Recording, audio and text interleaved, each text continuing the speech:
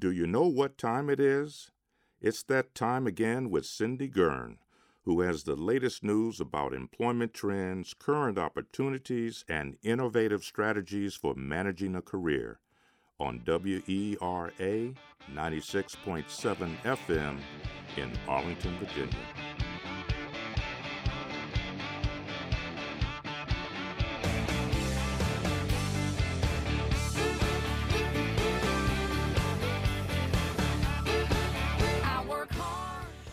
Hi, thank you for joining us today, and I am very pleased to welcome our guest, Kurt Scherer, who is the director of the National Innovation Hub Network and the Innovation Center of Booz Allen Hamilton. Welcome. Good morning. Good morning. Kurt has a very interesting background, which I'll let him tell you about, but he has worked for a variety of projects within Booz Allen involving transformation and organizational design. But before we go there, can you tell us a little bit about your background and how you got to here from wherever you started? Certainly. Well, first, thank you for having me. I'm very excited to talk about the great things happening at Booz Allen and the Innovation Center and what that means for the workforce. It has been a good journey. The job that I'm in right now, I think, has been the culmination of a lot of things in my life. And so you asked about my background. I'm a Naval Academy grad, a Marine officer. I spent about 9 years in the Marine Corps, which was a fantastic time to understand how to serve something larger than yourself. I was fortunate enough to fly helicopters during that time. I had some very good deployments, exciting deployments overseas, and realized about the 9 or 10 year mark as a Marine that really wanted to expand the types of things we were doing. The Marine Corps was very focused on an important mission, but thought there might be a few other things to look at. And so I had a chance to go to Harvard Business School for a couple of years, where I learned all about business and strategy, and then came to Booz Allen. Great. And Booz Allen, that's where it really all began. And as civilian versus the military life is, it's very different, isn't it? It is. One of the great things, though, about a firm like Booz Allen is the strong sense of mission and the sense of doing something and working on problems and solutions that matter. The second thing that's great about a company like Booz Allen is the breadth. We do so many different things. And so since I've been there over the last 13 years, I've had an opportunity to work on commercial projects. I did that for 4 or 5 years in strategy and innovation. I then spent 4 or 5 years working on a number of government agency projects in some very exciting national agencies. And then for the last 4 or 5 years, I've spent really focused on how do we build a culture of innovation within Booz Allen to help solve our clients' hardest problems. So you came to this position with a strong understanding of teamwork. You must have a lot of experience with teamwork, and I'll ask you more about that in a second, and knowledge of the different dimensions of change within the organization, within Booz Allen, and that affect everybody that is your client as well.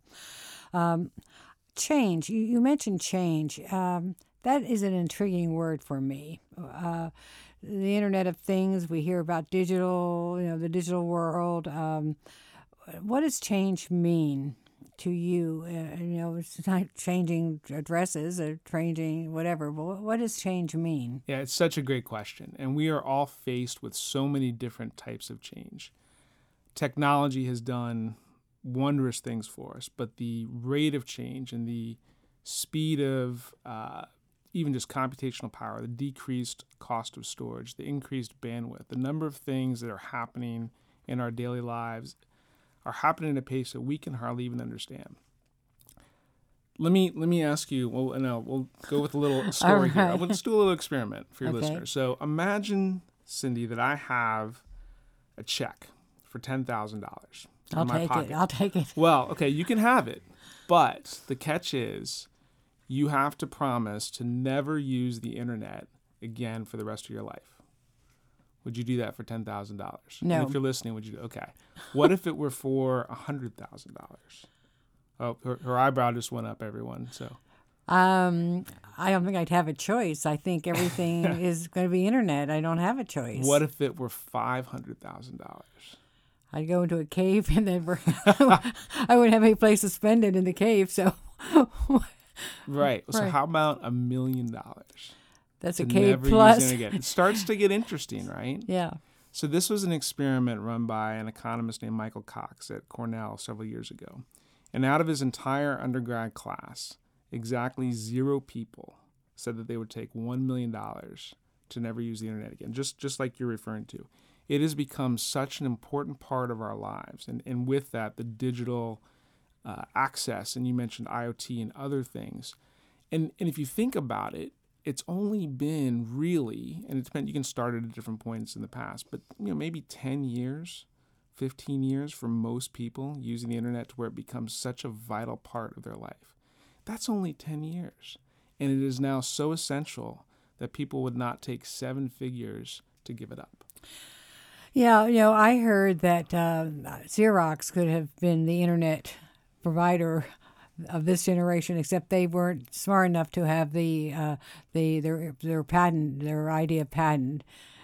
So Jobs and Jobs, whatever his name is. Well, so there's a lot of stories like that, and one of the exciting things around organizations, all organizations really do 2 things: they innovate and they execute. Mm-hmm.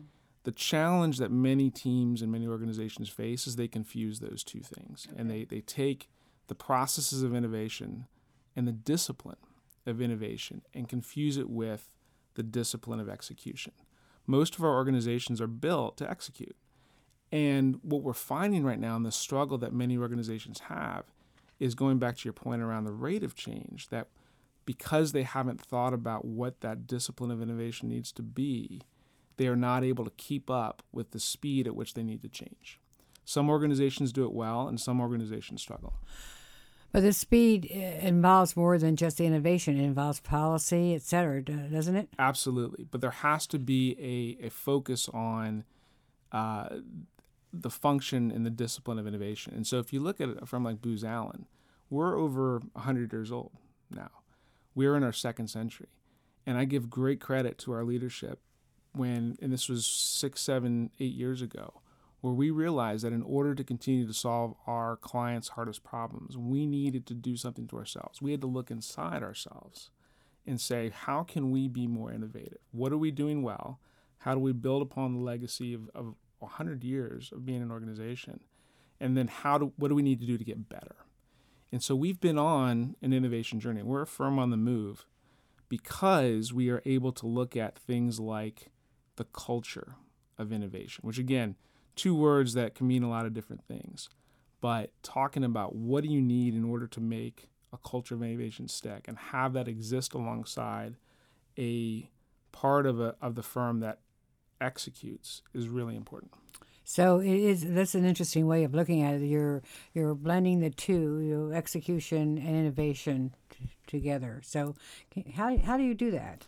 Yeah, well, it's recognizing that neither one is more important than the other, but that the ways that you want to establish the processes, the incentives, and the metrics in each are different. And then having the right focus and the right starting with the strategy to make sure that you are thinking about those 2 pieces separately. So for us, as I mentioned, this started 6 or 7 years ago. We spent some specific time looking at ourselves. Like, what do we need to do better? How can we be very honest, radically honest with ourselves to say, what are the things we're good at? What do we need to change? And what does this whole idea of innovation really mean for us? And that word can mean so many different things. It's in my title, and I hate the word because it has 8 or 9 different definitions, right? Right. So that was one part. Mm-hmm. The second part had to do with how do we recognize that we need partners to help us think through the right ideas. Ideation and innovation are different things. Ideation comes at the front end. Innovation has to do with making that real and relevant. It's the change with the impact. Okay. And that implies 2 things. One is you're moving from where you are to where you want to be, someplace new, but it has to matter to mission. It has to matter to the purpose of the organization. It's not just sitting back thinking great thoughts. Yeah, well, you had ideation and innovation strictly focused on Booz Allen's survival. And by the way, it is interesting that you've survived over 100 years. Like they say 50% or 40% of Fortune 100 companies have gone out of business. At least, right. And then the next 10 years, 40%, well, that will leave you to be the sole survivor in this landscape. But so you innovated internally, but then you innovate externally for your customers.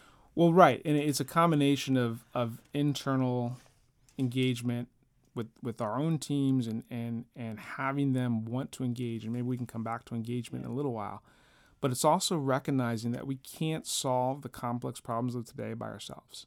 And quite frankly, Booz Allen, like other companies, we used to be a not invented here kind of company that, hey, we're a bunch of smart people, and if we can't solve, we have 25,000 people, we can figure this out for our clients. We used to be like that. But in the past 5, 6, 7 years, we have fundamentally changed because we recognize that we have to have the right partners, that we can't go it alone, that the complexity and the pace of the challenges and the threats that our clients face require a broader, diverse set of problem solvers. And so we've spent specific time curating a set of partners, both at the large corporation level as well as at the entrepreneurial level, so that we can bring the best thinking not only from ourselves but from those partners to solve our clients' toughest problems. Are these partners clients of yours? So they can be, and that's another great point. And I'm sure we'll get to the Innovation Center when we talk about using space, physical space, as an asset. The ability for us to sit down with our clients in the same space and use what is the greatest technology we have in the Innovation Center, which happens to be a mobile whiteboard. You may not think about that as a technology, but the ability to collaborate and co-create together, that fundamentally changes the nature of contracting and consulting, that we're working together with our clients to solve their problems and being able to iterate at a speed that is very different from consulting or contracting in the past. We also have the ability to bring in those outside partners, so not our clients, but say a large company like Intel Corporation or Microsoft or Hewlett-Packard Enterprise. Bring them in together with the leading edge thinkers and technologists from cities like San Francisco or Boston or Austin, and combine those ideas so that we can get the greatest thinking from the edge, people that are really thinking about the latest technologies, together with the resources and the scale and the breadth of large corporations, together with Booz Allen's focus on cyber and data science and systems delivery and engineering. Bring all those things together, that creates a very powerful combination. So I'm torn between focusing on the different areas that you have the Innovation Center in and focusing on engagement. So let's go to engagement, because you have engagement at the Booz Allen level, and then the companies who are your clients have to engage their people as well.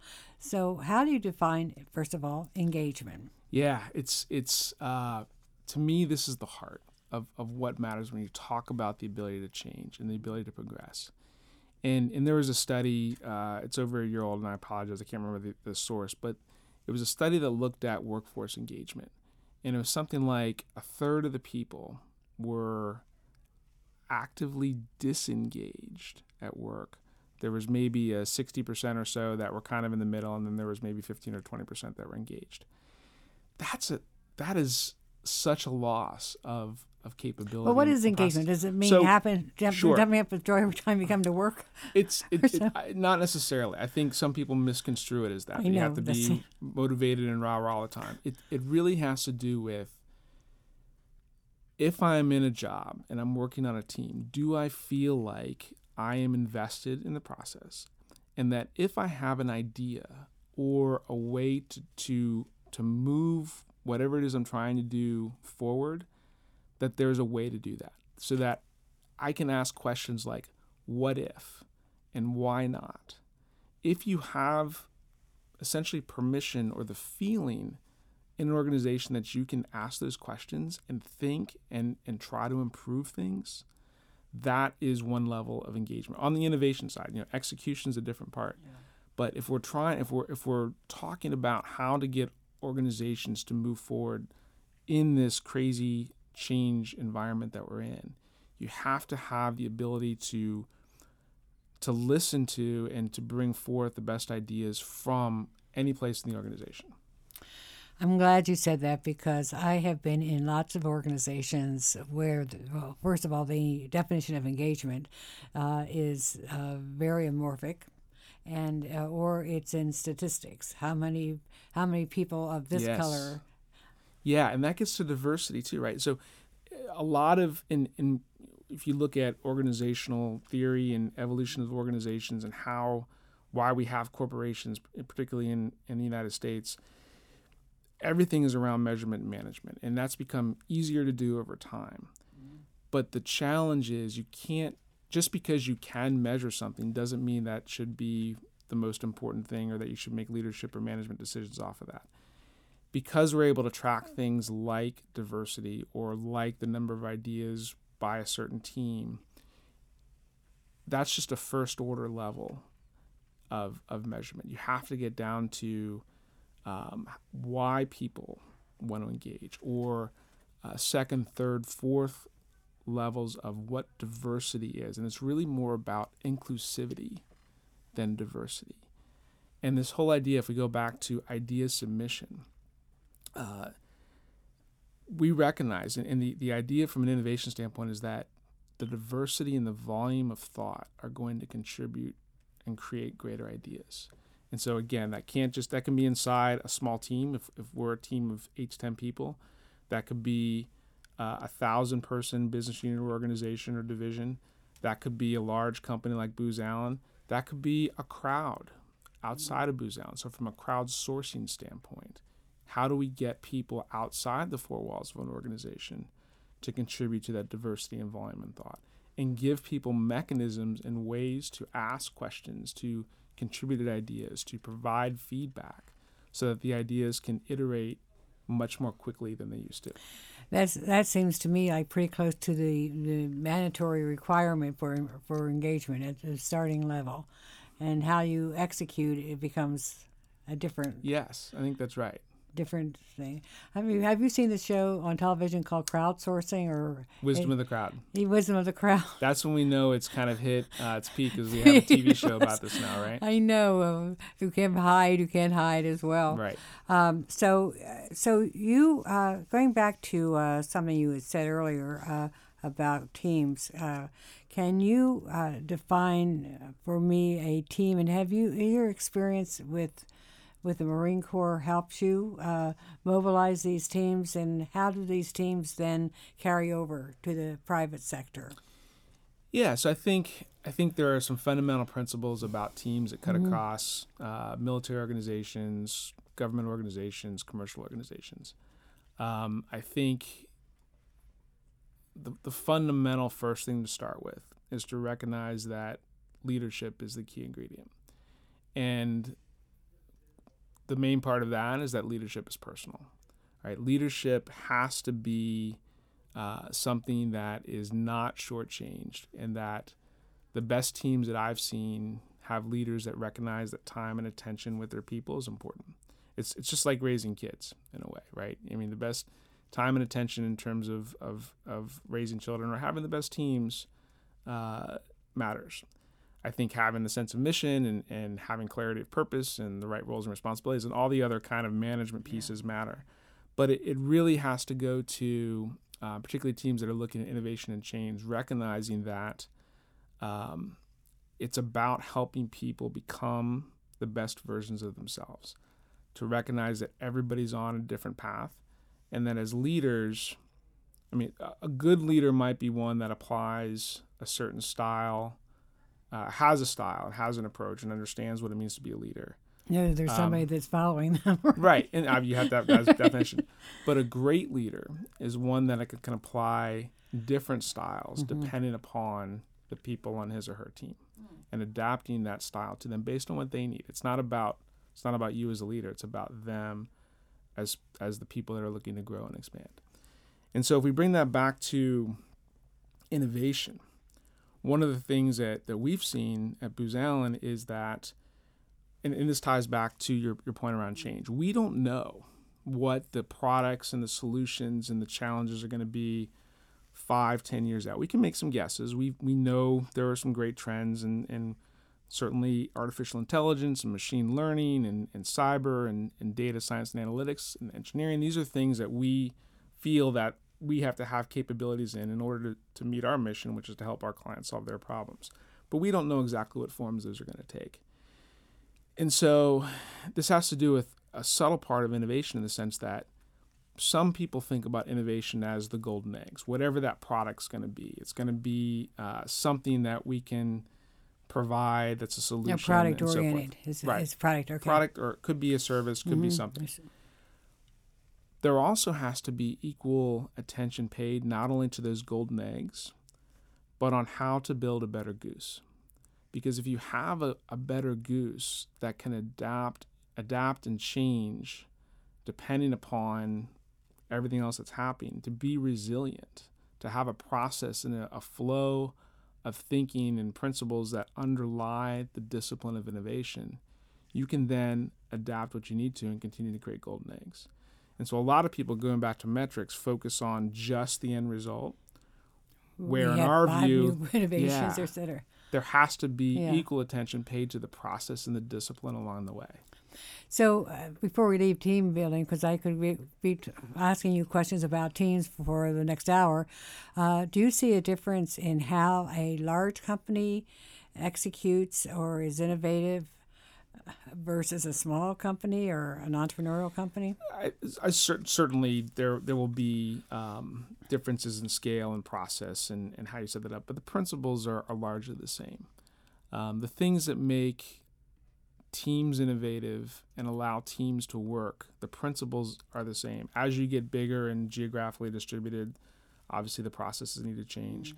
I think in any case, and something again that we see within the Innovation Center, is this recognition that most innovation processes and most effective teams use a combination of physical and virtual tools.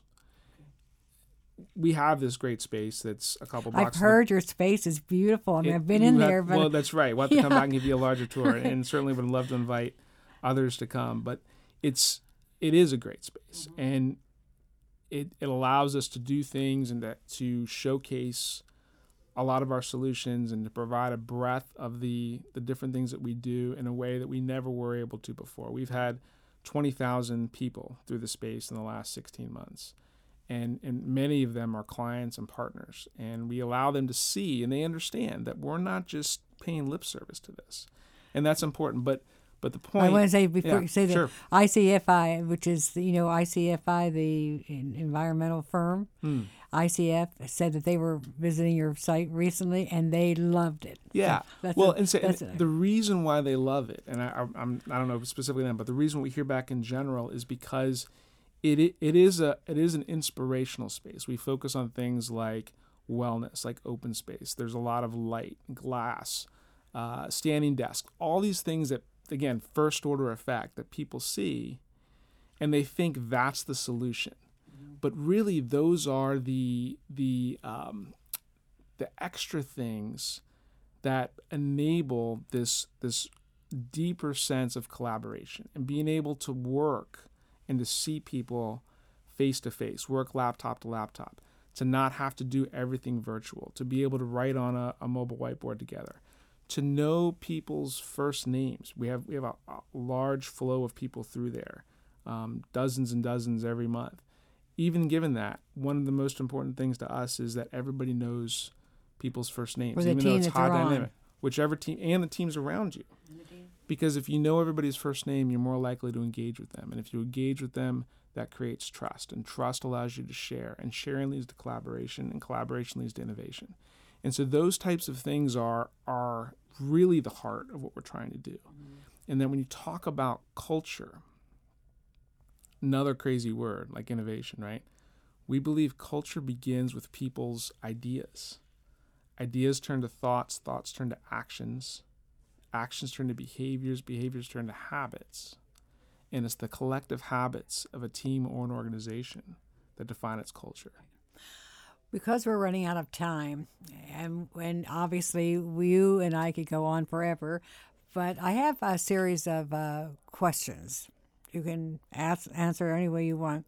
But if innovation and all this like a taxonomy of innovation that you've just described, what do you think is the most important thing that teams and we have to learn in our lives to be innovative, et cetera, across the board, across industries? Yeah, I think part of it has to do with this trust and sharing. I think one of the other pieces that and again, lip service is paid to it, but this idea of not being afraid to fail.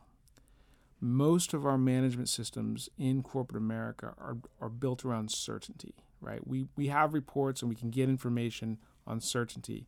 Innovation's about uncertainty.